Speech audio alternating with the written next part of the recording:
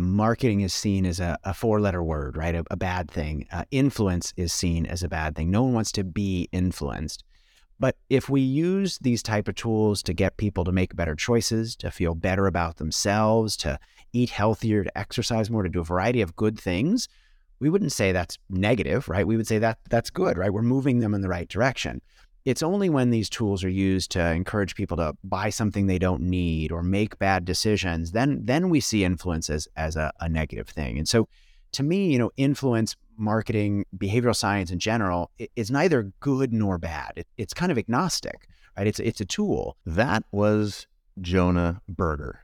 Now, Jonah is a marketing professor at the Wharton School at the University of Pennsylvania. He's also a very well-known author of other books called Contagious, Invisible Influence, The Catalyst. And today we are talking about language in his most recent book called Magic Words. Now, before you go, wait a minute, what do I care about language? I'm not a linguist, but you are. And you've heard me say many times on the show that the words you say to yourself are the most important words in the world. But I wouldn't even leave it there, right? If you are interested in things like confidence, if you're interested in things like your identity, who are you at your core, agency, the agency that you have in the world, your ability to do what you wish, how you wish, these are fundamentally, it turns out, especially in our culture, since we're social animals, are grounded in our ability to choose words wisely. And this is why, among other things, this conversation is absolutely fascinating. Take confidence, for example. Do you want to be more confident?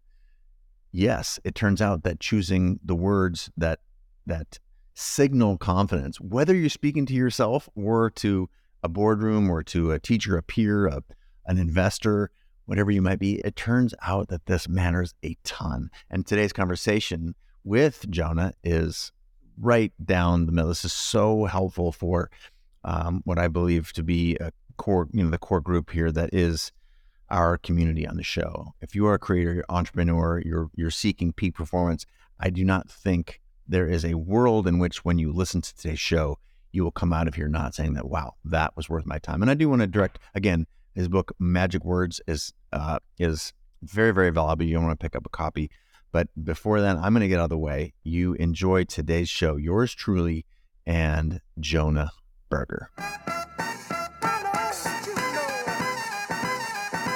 Jonah Berger, welcome back to the show, a repeat guest. Nice to have you back, my friend. Thanks so much for having me back. I appreciate it. You keep putting out this amazing work, and we will keep having you back as a guest. This week on the show, we're talking to Jonah about a new book. But before we do, I'm hoping that for the handful of folks who may not be familiar with our earlier episodes, you and or your work, why don't you orient us around, how do you identify in the world? What are the things you care about? And why ought the audience pay attention? Yeah, that's a tough question. How do I identify in the world? In my day job, I'm a professor at the Wharton School at the University of Pennsylvania. I teach marketing, but I do a lot of research on behavioral science. So why we do what we do, why products, ideas, and behaviors catch on, how we can influence others and change things in the world around us, and more recently, how we can use language more effectively. And so published a couple books, Contagious, The Catalyst, Invisible Influence, and most recently, Magic Words. And I love to think about how all of us, by understanding how behavioral science works, can live happier, healthier, and more successful lives. Behavioral science seems like, again, this is from someone who's not at all in the industry, but from an outsider, it never was a part of my vocabulary 10 years ago. And now it's like, maybe it's because we're living in a world where so many products come at us, where we're receiving so many marketing messages, but the idea of human behavior and behavioral science, it seems to be everywhere that I turn now. Is my understanding of why that is elevated in prominence accurate, or am I just become, is it like the Volkswagen bug thing, right? You buy a bug and then you start seeing them everywhere. It's an interesting question. I think there are a couple of reasons. So, economics and psychology and sociology and anthropology, all these disciplines that have been doing work related to this space have always been around. They're Yeah, not new. I think the of course. problem is when you think about economics, you think about fluctuations in stock prices and macroeconomic factors. When you think about psychology, you think about people lying on a couch, or clinical psychology. You think about sociology, other things come to mind. And so none of them really get, or really those terms, I think, get at what is going on at the moment. And it's really research that mainly is happening in psychology, but also happening in marketing and management and business schools, some in behavioral economics, using both experiments and existing data to better understand people and what they do. And you're certainly right. The access to data has changed in an amazing way. Now almost everything we do, many things we do are recorded. And so there's opportunities to study what we do and why in some new and exciting ways. The idea that our conversation. I mean, here we are on a recorded conversation, sharing Yep. this. It's if you could look at our experiences and what we're recording here as data in some form, I think that underpins the point that I'm trying to make. There's also this part that is what I think is really enlightening, and it's the application of data in a packaged, like what you're doing here with writing books. You're a scientist, essentially, a marketing scientist, and you're giving us information. And if we are specifically going to address the listeners for the show, watchers and listeners of the show here, as creators, as entrepreneurs, as people who are aspiring around, human peak performance, knowing what drives people, what drives us as human beings is, I would say, critically important. Where we're making a product for other Yeah. people as an entrepreneur, or whether we're understanding our own behaviors in psychology as a creator to look inward and to find out the way that we can put the best art out in the world. You have focused on a handful of topics over the course. Again, you've been on the show a few times, and with some of the books that you mentioned, this one in particular is around language. Now, the way that I talk about language on this show, there's a pretty broad spectrum. As a philosopher in my previous life, in graduate school, I was a PhD student in philosophy. I understood language as not just a vehicle for us to communicate, but as actually sort of fundamentally programmed in some ways. Maybe this is Chomskyan or whatever, but it actually guides our thinking. It's not just one way or another, and whether we're hardwired or whether language comes about. There's all sorts of like mystery around language. But what you've done in this new work, as I read it, is helped us identify using language to be effective in the world. So hone us in, given language is this huge topic. I'm fascinated by it. What is it in particular that you're studying here, and why is it useful to those who are listening? Yeah, and great question, and interesting to think about the links that you mentioned.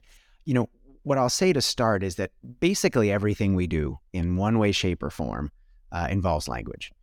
We send emails using language. We make presentations using language. We pitch clients using language. We make phone calls using language. We have face-to-face conversations using language.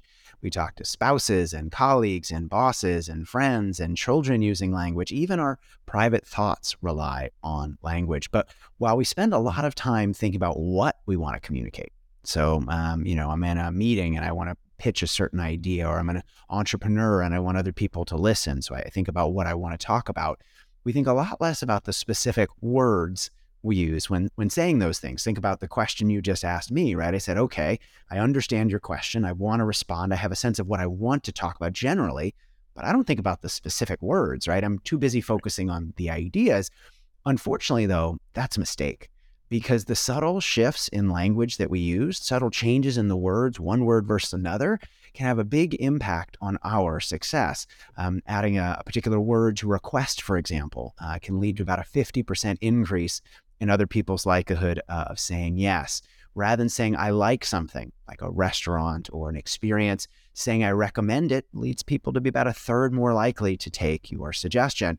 And everything from the language you might use in email to the language you might use when applying for a loan provides information about who we are and what we're likely to do in the future. And so the question I really ask in this book is, what are these magic words, and how, by understanding them, how can we increase our own impact, right? And you talked about kind of two different ways we can think about language. One, language impacts others. The words we say, the words we write, the language we use can shape whether people listen to us, can shape whether other people say yes to our requests, can shape whether we build social connection with others. Language also reflects things about us. It says things about who we are, and we can use the language that other people produce to learn things about them and what they're likely to do in the future. Everything from whether or not they're lying, for example, to whether someone's about to go through a romantic breakup based on the language they leave behind, even in posts that have nothing to do with romantic breakups. And so there's a lot we can learn about language and a lot we can take away for how to use it to increase our own impact. And that's what the book's all about. Now, again, having received an early copy, there are a lot of areas that I want us to focus on. What you just laid out, it makes a very, very compelling story for our listeners, why you'd care to pay attention. Because if you could be more persuasive or cultivate more connection simply by word choice, I don't know who wouldn't want to say yes. And given that, and given the breadth and depth of the book, I was hoping that we could focus on just a handful of the major topics. Sounds great. Yeah. And I'm referencing the book only because it's a tidy package that our listeners can easily pick up, which again, I highly recommend. The title, just in case you are interested at this point, is Magic Words, What to Say to Get Your Way. Very catchy use of language there. I don't love the subtitle. We spent a long time thinking about it because the book is not, yes, the book is there's some examples of how to use language for persuasion, but it's also has to use language to be more creative, to motivate ourselves and others, to deepen social connection with close others in our lives. So it's really kind of how to use language, but what to say to get your way has a nice rhyme to it. And so that's alliteration probably has a nice place in your studies of language, but we'll cover that at a different time. So I'm interested specifically to start off in language as it serves or guides or helps us connect more with identity and agency. There are there's six main areas of the book without going too much into detail now, but to me this is very interesting and important. And I'm wondering if you can help people understand that the words they use cultivate identity, agency, etc. Yeah, good. And so just in case it's useful, I'll give a quick umbrella. As you mentioned, there are 6 types of language, 6 types of magic words I talk about. I like frameworks because it helps us remember things. So I put them in a framework called the SPEAK framework. The S stands for the language of similarity. The P stands for the language of posing questions. The E stands for the language of emotion. The A stands for the language of agency and identity, which we'll talk about in just a second. One of the C's is the language of confidence, and the other C is the language of concreteness. As your listeners might be sitting there going, wait a second, speak doesn't end with 2 C's, it ends with a K. They are right. I couldn't figure out a way to come up with a K. Somebody pointed out that it's the most difficult Scrabble letter to use, so I felt less bad when I heard that. But we've got speak with 2 C's, so that's the best I could do. I love it. And that it's tied up in language is even funnier. Yes, yeah. But so I'll give you an example, one example of the language of agency and identity, and then we can maybe dive into a couple others if there's time. Sure. But we often think about language as about information, but language also suggests what it means to do something, and whether it's someone's responsibility or blame or along those lines. And so let's say we're trying to get someone to do something. We might be asking for someone for help. We might, if we work for a nonprofit, trying to get people to turn out to vote. We're often asking people to take actions. Sometimes they say yes, sometimes they say no. What could we do to increase the likelihood that people say yes? And so a study was done now many years ago, decades ago, out at Stanford University, where they went to a local preschool and they asked 4 and 5-year-olds to help clean up a classroom. books everywhere, crayons, different things. And they said, hey, can you help clean up? But for some of the students, they said exactly that. They used the word help. Can you help clean up? And for another set of students, they tried a slightly different approach. They said, hey, can you be a helper and clean up the classroom? Now, help and helper are very similar, right? Helper is only a couple letters more at the end, ER at the end. But adding those two letters led about to a 30% increase in the portion of students that helped. And it's not just kids in a classroom. Same ideas apply to adults with much bigger, more important behaviors. Some researchers tried to use this idea to see if they could get people to vote, to turn out to vote. Often organizations say, hey, will you vote? Please go vote, as we often do using the word vote. But for a different set of people, they asked them, said, hey, will you be a voter? Now, again, vote and voter are very similar. One is just adding an R on the end, but that led to about a 15% increase in people's likelihood of doing something significant, turning out to vote. And so you might be sitting there going, okay, but why? I mean, this is interesting, but why? Why was helper more effective than help? Why is voter more effective than vote? And the reason is, we're all busy. We all have lots of things going on. When someone asks us to do something, we often want to say yes, but we don't always have the time. We don't always have time to take those desired actions. But what we care more about than actions are identities, right? We want to see ourselves and showcase to others positive things about ourselves. We want to feel like we're smart and knowledgeable and competent and efficacious and all these different things. And so if an action is just an action, well, maybe I'll do it. But if an action becomes an opportunity to claim a desired identity, well, now I'm much more likely to do it, right? Voting, I know I should, but I'm busy. But if voting is an opportunity to show myself and others that I am a voter, to claim that desirable identity, I'm more likely to do it. Similarly, if helping, I know I should help, but if helping is an opportunity to be a helper and I'm a kid and I want to see myself as having that desirable identity, well, now I'm much more likely to do it. And so by turning actions into identities, we can change the likelihood that people take those actions.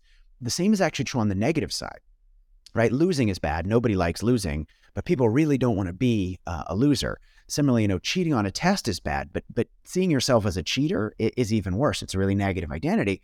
And so research on students finds that, hey, if we tell students that cheating will mean that they are a cheater, they're less likely to do it because they don't want to do anything that would claim that undesirable identity, right? There's an old littering campaign, anti-littering campaign I think about here where they said, don't be a litter bug, right? Littering is a bad action. They wanted people to litter less. But if you tell people don't be a litter bug, well, now hold on, I'm less likely to do that negative thing because I don't want to see myself as holding that negative identity. And so that's just one example of the language of agency and identity. Happy to talk about others or go to a different. Oh, no, I'm going to spend some time here. Yeah. I'm going to spend some time here. Okay. Because true to my earlier sort of hint at my passion, philosophy of language. For language, the philosophy of language and whatnot. One of the ways that I phrase this is that the most important words in the world are the ones we say to ourselves.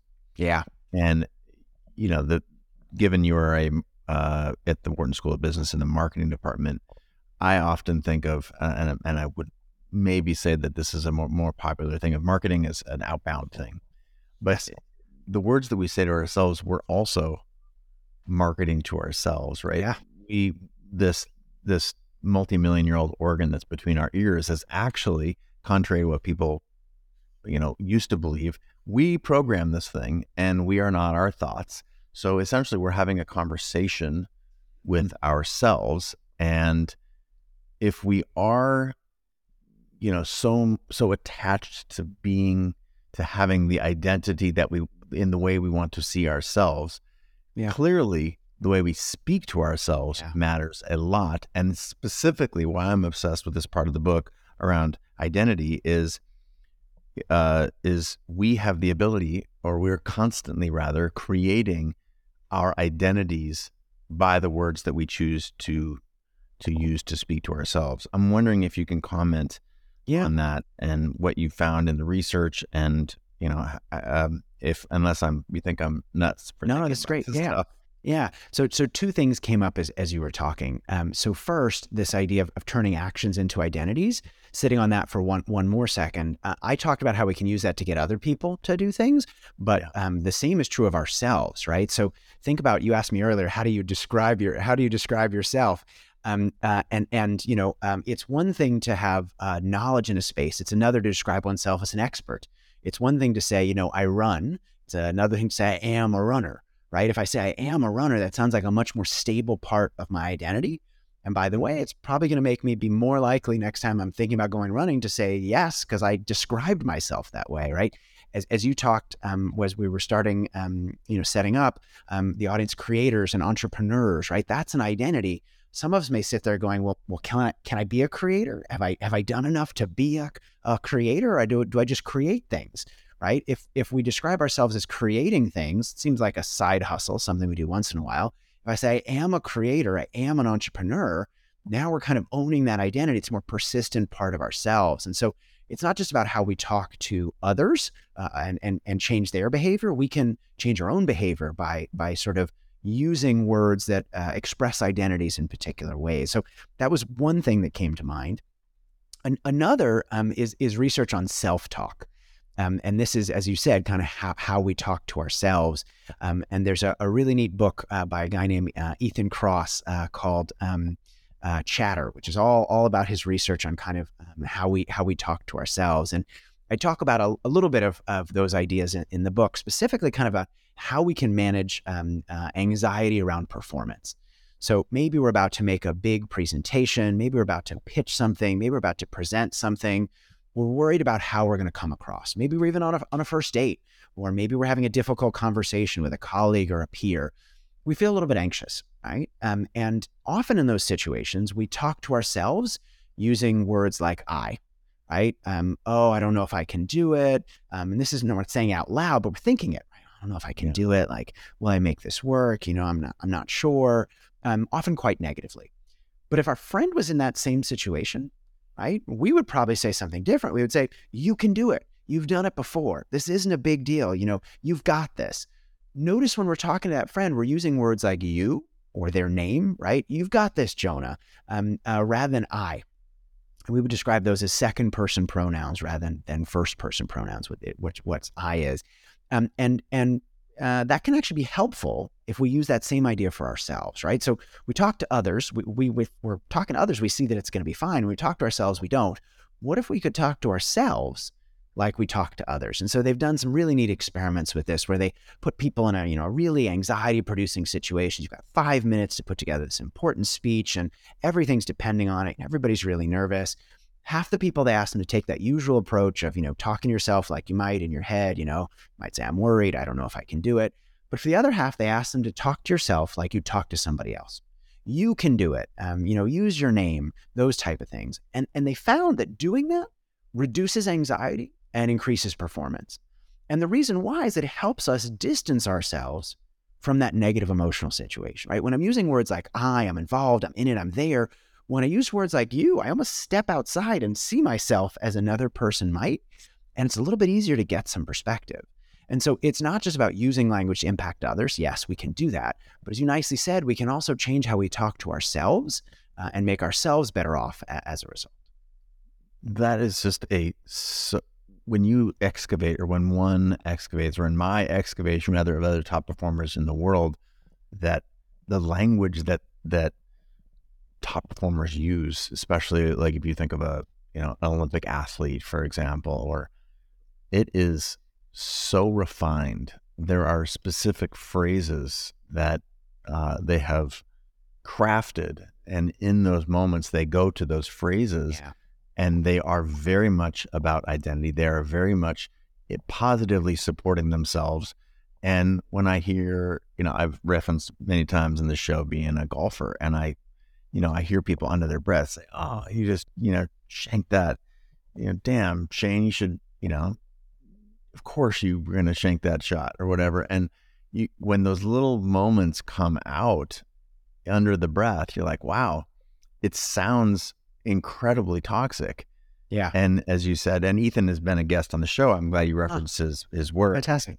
For those folks, Ethan Cross, go back and check out that episode. It's fantastic, as Jonah referenced. But the when you hear these words that people say to themselves, and then you even think about, would you say that to your friend? Yeah. There's no way would you say that. And if these are words that you wouldn't say to your friend, Yeah. my goodness. And who do you talk to the most in this world? Whether you want to or not, you talk to yourself. So Yeah. this reframing and use of language has fascinated me for a long time. And I go back to some of these phrases or mantras that we are trained as top performers to say to ourselves prior to competition or engagement or whatever.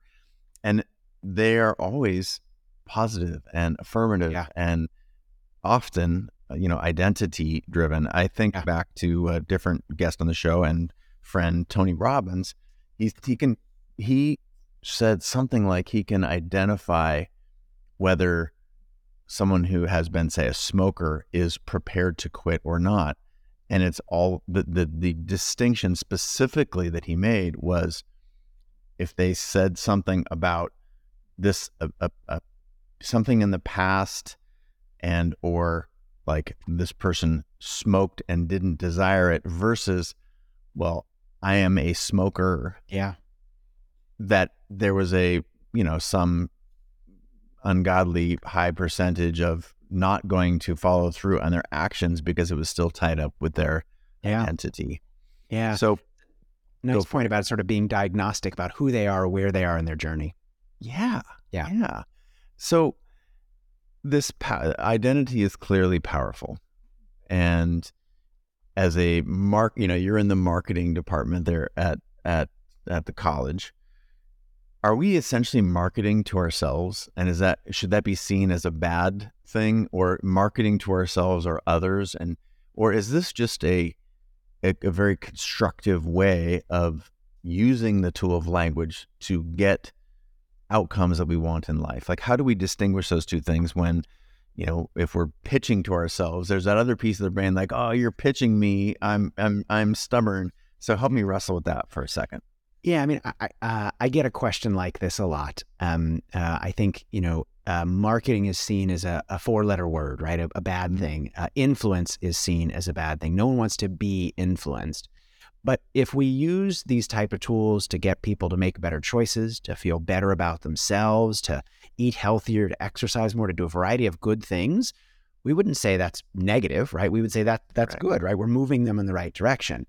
It's only when these tools are used to encourage people to buy something they don't need or make bad decisions, then we see influence as a negative thing. And so to me, influence, marketing, behavioral science in general, it's neither good nor bad. It's kind of agnostic, right? It's a tool. A hammer can be used to build something. You could also hurt somebody with a hammer. Same thing with the tools of influence and behavioral science, right? If you're using it to help people, then it's a good thing, and if you're using it to not help people, then it's certainly a bad thing. But I love this idea of the mantras we use for ourselves, and even think about something as simple as I failed versus I am a failure, right? So failed is this thing happened. I failed, right? Or even better, right? We didn't win, right? Or it today didn't work out. I'm distancing it from myself. Whereas if I say I'm a failure, I'm making it about me and I'm making permanent. And not surprisingly, that's more damaging. We want to make the good things about us and permanent. We want to make the bad things distant and not permanent. Beautiful. Thank you for that tidy little bow. This is a good time, in my opinion, to move on to what I think is I think people understand this as valuable, and yet it seems so unknown, and that is this mysterious thing called confidence. And you've taken confidence on in your work and how to convey it, for example. But maybe, like, I don't know, maybe I'm making an assumption that it's important, but clearly you chose it because it's one of the 6 things in your book. Why confidence, and what can we do to convey it to ourselves and to others? Yeah. So, I am fascinated by confidence. We all have friends colleagues, people we know, that when they open their mouth, everybody listens, right? Or when they write something, everybody pays attention to it. They seem to have this charisma that we can all identify, yet often it's hard to say, well, why? Right? Why are they this way? And also, for the folks, myself included, who look at other people like this and go, I'm not born with this skill. What is this skill? I guess I'll never have it. A question is, well, by understanding what these folks are doing, can we do it better ourselves? And so it's something, certainly, I have good friends and colleagues and others who I'm like, wow, they speak in a certain way that everyone's treating them like they have this. What is this? How can we figure out what it is? And how can we figure out how other folks that may not have it can use it more effectively? And so if you look at great leaders, if you look at top-selling salespeople, if you look at startup founders that get a lot of attention, if you look at gurus, they often speak a particular way. They often have one particular thing in common. And as you said, they speak with a lot of certainty or a lot of confidence. And I'll give you an example. I don't want to get into politics here. Everyone's entitled to their beliefs, but I want to spend a minute talking about Donald Trump because I think he's an interesting example. Whether you like him or hate him, you can't deny that he's done a great job selling his ideas. If you like those ideas, you're happy about it. If you hate those ideas, you're angry about it. But something he is doing is making a lot of people listen to him and follow him. And so I think in situations like that, it's always wise to sort of peek under the curtain and go, well, what's working? What's working there?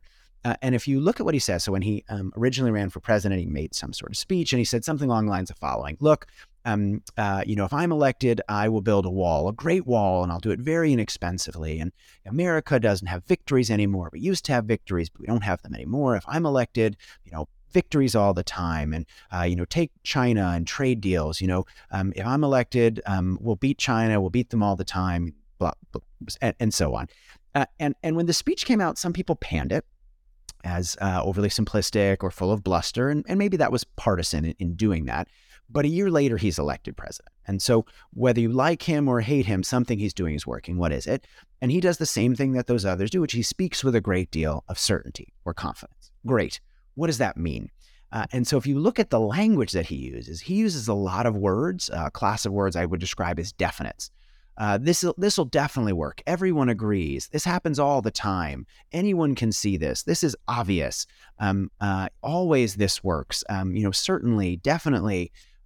He speaks that this is just, it just is. It's going to happen. It is. There's no possiblies, maybes, buts. There's no what I would call hedges. And hedges are something that all of us do all the time. And so first of all, certainty increases impact. There's very nice research that shows that, the more certain a financial advisor is, the more likely we are to choose them, the more likely we are to take their advice, because it's hard when someone seems so certain, so confident, not to think they're right. Confidence comes from certain language that makes us seem confident, makes us persuasive. When we hedge, we do the exact opposite. And I'm guilty of this as much as anybody, right? Somebody, if I'm working with a client, they say, what do you think about this idea? I might say, that might be a good idea, or I think that could work, or that's probably a good strategy. I'm using these words called hedges. We all hedge all the time. It's a sort of crutch we use linguistically when we're not sure. Right? I'm not sure it's a great strategy. I'm not sure it's the best course of action. And so we hedge. Hedges undermine our impact. And I'm not saying we should never hedge. There are certainly times where we might want to hedge. But hedges undermine our impact because they make us seem less confident, right? When we say, I'm not sure, or maybe, or possibly, it makes us seem like we're not sure. And so not surprisingly, other people don't listen to us, right? They don't take our advice because they're sitting there going, well, if you're not even sure this is a good idea, why would I go ahead and do it? And so I think this has a couple takeaways. First, if we're trying to persuade others in most situations, we need to ditch the hedges, or at least be careful about using them. Don't just hedge because it's convenient. Don't just hedge because we're sort of trying to figure out what to say. Hedge because we're sure that we want to communicate that way. Second, if we are uncertain, there are better ways to communicate uncertainty, right? Let's say we're not sure of something. We're not sure something's going to work. We can say, well, I'm not sure that's going to work. Or we could say something like, I think this is a great idea, but to make it work, these 2 or 3 things need to happen. Right? There, we're not undermining our own impact. We're making it clear that we are certain we do like the thing, But for it to succeed, these things need to happen. And so in some sense there, we're identifying the uncertainty. We're calling it out. We're owning it in a way. And the same thing happens with phrases like I think, right? Saying it might work suggests it's uncertain. Saying I think at least suggests that I'm confident about it. It's not clear that it's going to happen, but I'm confident about it, which increases persuasion. And so we need to think about hedges and think about how we can be more confident in our language. You used a word, speaking of language, this self-referential nature of language, I can't escape the trap. I'm sorry. I loved that you said confidence and skill in the same sentence. I think a lot of people, speaking of, I think that a lot of people do not understand confidence as a skill that is developed over time. I'm wondering if you have research that points to that, or if that was just an off-the-cuff phrase that you said. Connect confidence and skill for our listeners. Yeah. So, I love the way you described it. And I think often we think about writing, speaking, confidence as traits. You are born with this or you're not. Some people are just great speakers. Some people are just great writers. Some people are just more confident or charismatic than others. I wish I could be that way, but I'm not. Maybe I'm not that person. And so we think you either have it or you don't. It's a trait, right? It's something you're born with. I don't think that's the case. I think all of these things are skills. Confidence is a skill. Speaking is a skill. Writing is a skill. Certain people may be born to have a better chance of being a good soccer player, but if you don't practice, you're never going to get good at soccer, right? No one sits there and goes, oh, this person's a good soccer player just because they got lucky. Right? They became a good soccer player because they spent a lot of time practicing. Same thing with speaking, right? Nobody's born being a great public speaker. They might have an easier time doing it because they've had practice. But let me tell you, the more practice you get public speaking, it just becomes easier. The more practice you get writing something, it becomes easier. And confidence is the same thing. And you might say, well, how does confidence a skill? Well, you practice it, right? You practice thinking about what you're saying. You practice thinking about how can I feel more comfortable about a particular topic or idea? Thinking about myself, I did a PhD and then had to go teach, be a professor. I wasn't trained to be a teacher, right? You get up in front of a room and suddenly a whole bunch of people are expecting you to say something. You got to get better at it. Otherwise it's difficult, right? I took an improv class, for example, just to get better with that feeling of uncomfortableness, not because some people are born dealing with uncomfortableness, because we got to deal with it. And so I think certainly like anything else, practicing will make you better.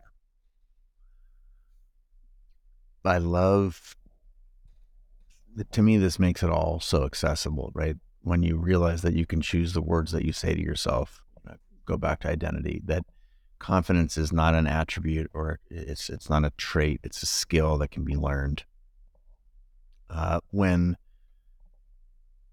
maybe the third area that I would love to cover, I think there's a very clear rhythm to why I want to go here now, which is around asking questions. So again, I cannot escape that we are talking about language here, and I am now, the self-referential thing keeps going back, because now here I am asking you questions about how to ask questions. And this show is now, I think, 13 years old. Congratulations. Thank you. I've been asking a lot of questions over more than a decade now. And I, for one, know that it is a skill. I look back at earlier interviews or conversations, and I like to think of the conversations, but it's my job as the host to ask questions that will get the guest to share things that I feel like the audience would be interested in. And I say that because I am very well aware that this is a skill, for example. Yeah. But why did you choose, of all of the things around, again, language and how it affects us and how we can use it to get our way in the world, to reference the subhead, why asking questions? Why was that one of the most important things in your research? Yeah, I find questions fascinating. And I think many of us use questions in a particular way. We use them to collect information. When I want to know something, I ask a question.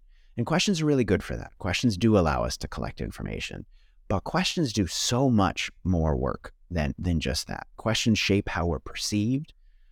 Questions act like a spotlight, focusing attention on a particular thing we want to drive attention towards. Questions guide conversations and guide attention. And so they really do a lot of work if we understand how to use them effectively. And so I'll give you one example, happy to dive into more if there's time. But one is the idea of asking for advice. And so often we would like to get some information. We are stuck on a tough problem. We're dealing with something we don't know how to solve it, and we want to ask somebody for advice. We want to talk to someone who's been there. We want to talk to someone who knows about the space to figure out what we should do. But often we're a little reticent to ask for advice, and there are a few reasons, right? One, we don't want to bother somebody. But also, even if we ask them, maybe they won't know the answer, or even worse, they'll think worse of us for asking, right? They'll think we're less competent, we're less knowledgeable, we don't know what we're doing. And so particularly in a workplace context, maybe we don't want to ask somebody else for advice because they'll think we don't really know what we're doing, and we're the ones who should know. And so we don't ask for advice. Turns out that's a big mistake. Some researchers conducted some really nice work where they had people can engage in a variety of interactions. Sometimes people asked for advice and sometimes they didn't. Now, what'd they find? Well, it wasn't that asking for advice made us perceived more negatively. In fact, just the opposite. Asking for advice made people think we're more competent, more knowledgeable, basically smarter. You might say, well, hold on, why would that be, right? You just asked for advice. You're indicating you don't know something. Why would that make you look smarter? And the reason why is it's really funny. Everybody loves thinking that they give good advice. We all do, right? We all think that we give good advice. We all feel flattered when someone asks us. And so when someone asks us, we feel good about ourselves. They asked me for advice, but we also think positive of them. Out of all the people they could ask for advice, they asked me. They must be a pretty smart person. And so asking for advice makes us look good, but also allows us to collect this valuable information. Part of it's no surprise, right, that we're social animals and we are in relation to one another as we move about our day to day. And it occurs to me that all, if we look back across identity and agency, confidence, asking questions, are these, I go back to the magic words, right? Which is the title of the book that we're talking about here. And you're sort of the epicenter of your most recent set of research, what to say to get your way. You're in behavioral sciences, right? You are a behaviorist at your core. Am I putting those words in your mouth, or would you describe yourself? Behavioral scientist, yes. Behavioral I scientist. think that's fair. Okay. Yeah. So are these behaviors naturally selected for, and things that we are we basically excavating the existing human psychology, or are we learning that if we go in this direction and use these words, and are we sort of pioneering? So are you taking stock, or are you setting course? Yeah. With this work? I think about science a little bit like someone making an ice sculpture. So if you've ever seen someone make an ice sculpture, what do they start with? They start with a big block of ice, and it looks like a block of ice. And at the end, they have this beautiful sculpture. But along the way, they make a lot of little choices, and they get closer and closer to something that looks like the end thing. And I see science, at least, as the same way, right? We are discovering things that are true. We didn't create those things. Those often things have been around for decades, if not, millions of years, or at least thousands. But we discover them, we identify them, and we, in some sense, capture them. We take a picture of them. We understand them better than we used to. And so, behavior changes. Technology, for example, can shift our behavior in certain ways. We've done some work, for example, recently looking at how speaking versus writing changes the language that we use.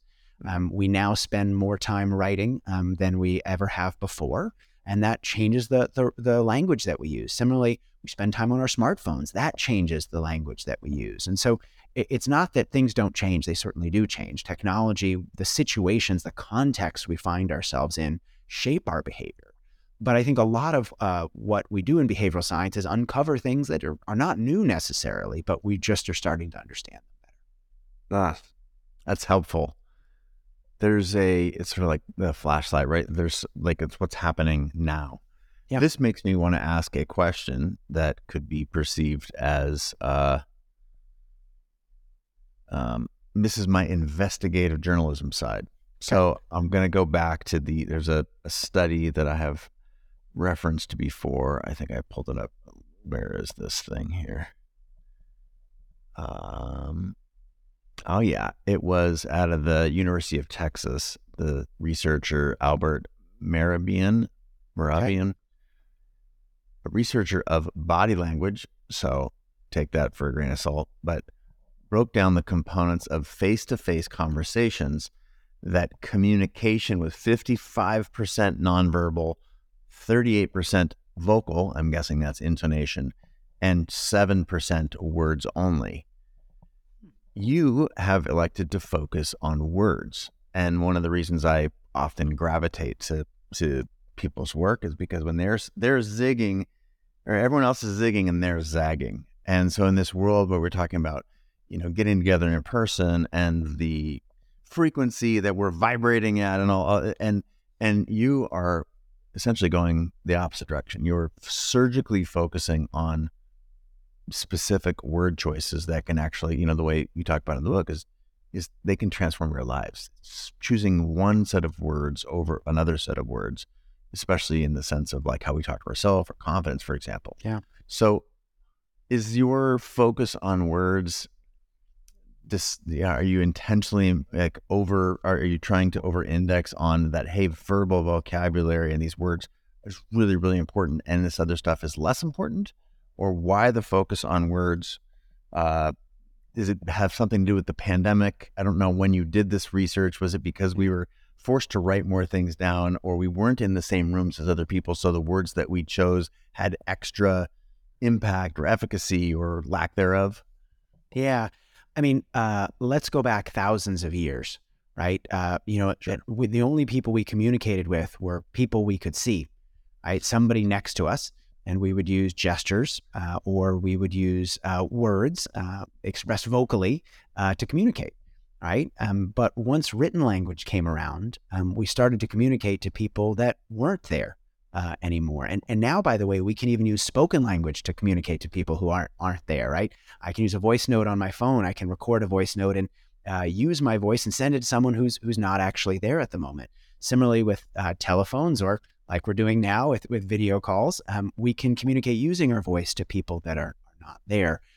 But as writing has increased, we are communicating more and more to people that are not there at the moment. And we're doing it more and more in a way that doesn't involve visual information. When you send emails, for example, when you write text, for example, when you post on social media, for example, sure, you can post videos, but most people post words as well, or only. And words matter a lot. And so certainly I'm not saying body language doesn't matter. I'm not saying vocal features don't matter. We've done some work, for example, on vocal patterns that are more persuasive and why. But I think almost every time we're communicating, even to ourselves, we are using language, we are using words. And so it's an important area to study and one that's only increased in prominence over time. This is part of what captured me when I was digging into this work, Jonah, is a lot of those things are external. We aren't noticing necessarily our own body language, right? Because especially if the words that we say to ourselves are among the very most important words that we utter, even if we don't say them aloud, we utter them internally. You can't get off on the body language thing. You're choosing very specifically what you program this organ between your ears with. And it seems like choosing wisely, there is a huge advantage. And if you just recall, where we've been in this conversation with confidence, for example, our identity, who are we? These are the biggest questions that we can ask ourselves. And it seems like choosing good words matters. I don't think I could have said it better. I mean, that to me is what's so interesting about this space. We're all speakers. we may not get up on a stage in front of millions of people. We may not make speeches, at the Oscars or something like that, but we're all speakers. We speak in meetings. We speak to friends. We speak to loved ones. We speak to colleagues. We're all writers. We may not, write the Iliad and the Odyssey. We may not write Shakespeare, but we write emails. We write presentations. We write reports. We write all sorts of different things, notes. And so we use language all the time in almost everything we do. By better understanding the language we use, by better understanding these magic words, we can all be happier, healthier, and more successful. Thank you for writing magic words, for identifying them as magic, because also I think it's powerful. And I should also say, for anyone who's interested in checking out the book, Magic Words, What to Say to Get Your Way, there's also a number of other areas. We didn't have time to cover all of them, but specifically words around emotion, and also how words can reveal if people are lying, or how to predict a negative outcome, like a default on a loan, for example. I was fascinated by the work. And again, I want to say thank you so much for being a guest on the show. Your work is always incredibly insightful. And again, specifically for people who are in our audience, people who identify as creators or as entrepreneurs, or, high performers, or desire to do these things, the role of language cannot be overstated. So thank you for the work, and for, whether you knew it or not, you're in service of this community. Thanks so much for having me. I appreciate it. Of course, always welcome. And where could people find you? Aside from the book, I should also maybe take a second and reference some of the other books that you've written that have been, mainstays for our community. The Catalyst, How to Change Anyone's Mind. That was very much about, focused on persuasion. Contagious, that may have been our first conversation. I think it was. Back at South by Southwest. That is, why things catch on. Obviously, in a world of pop culture, the idea of things going viral and all that stuff is fascinating. So I highly recommend, for any listeners who've been intrigued by today's conversation, Jonah's got a bunch of other great work in the space. But again, Magic Words, What to Say to Get Your Way, very catchy. Thank you for being a guest on the show. Anywhere else you direct them other than these other titles? And there's a bunch of free resources on my website. So if you want to check out the framework of the book, if you want to think about, for this book, there's a guide to asking better questions, and a guide to using language more effectively. For each of the books, there's a bunch of free resources to apply the ideas. So that's just at jonahberger.com, my website. And then if folks have any questions, feel free to reach out there, or you can also find me on Twitter or on LinkedIn at J1Berger. I break some of the rules for asking good questions. I realize that doing the research. But again, thank you so much for being a guest on the show, for sharing your wisdom with us and the world. For anybody out there, check out Jonah's work on the internet and wherever books are sold. And until next time, from Jonah and yours truly here, we bid you adieu until next time. All right. Hey, before you go, thanks so much for listening. And if you got value from this show, chances are your community will too, right? In the particular lies the universal. Please share this link to the show with a friend, or mention the show on social. That is a huge benefit for us, in hopefully in exchange for providing value to you. I want you to know that I really appreciate your time, the attention, anything that you give to the show, and the questions that you ask our guests, either on social media or through my text community. All of that is pure gold. This community, like any community, is a testament to that old phrase, a rising tide floats all boats. And by elevating one another, by sharing and resharing this show, the tidbits that you learn and the experiences you take away, all of that has a collective, massive positive impact on the world. So just a quick thank you. I appreciate all the effort you put into sharing for this show. All right, that's a wrap. Let's put today's episode into practice and get back to growing together.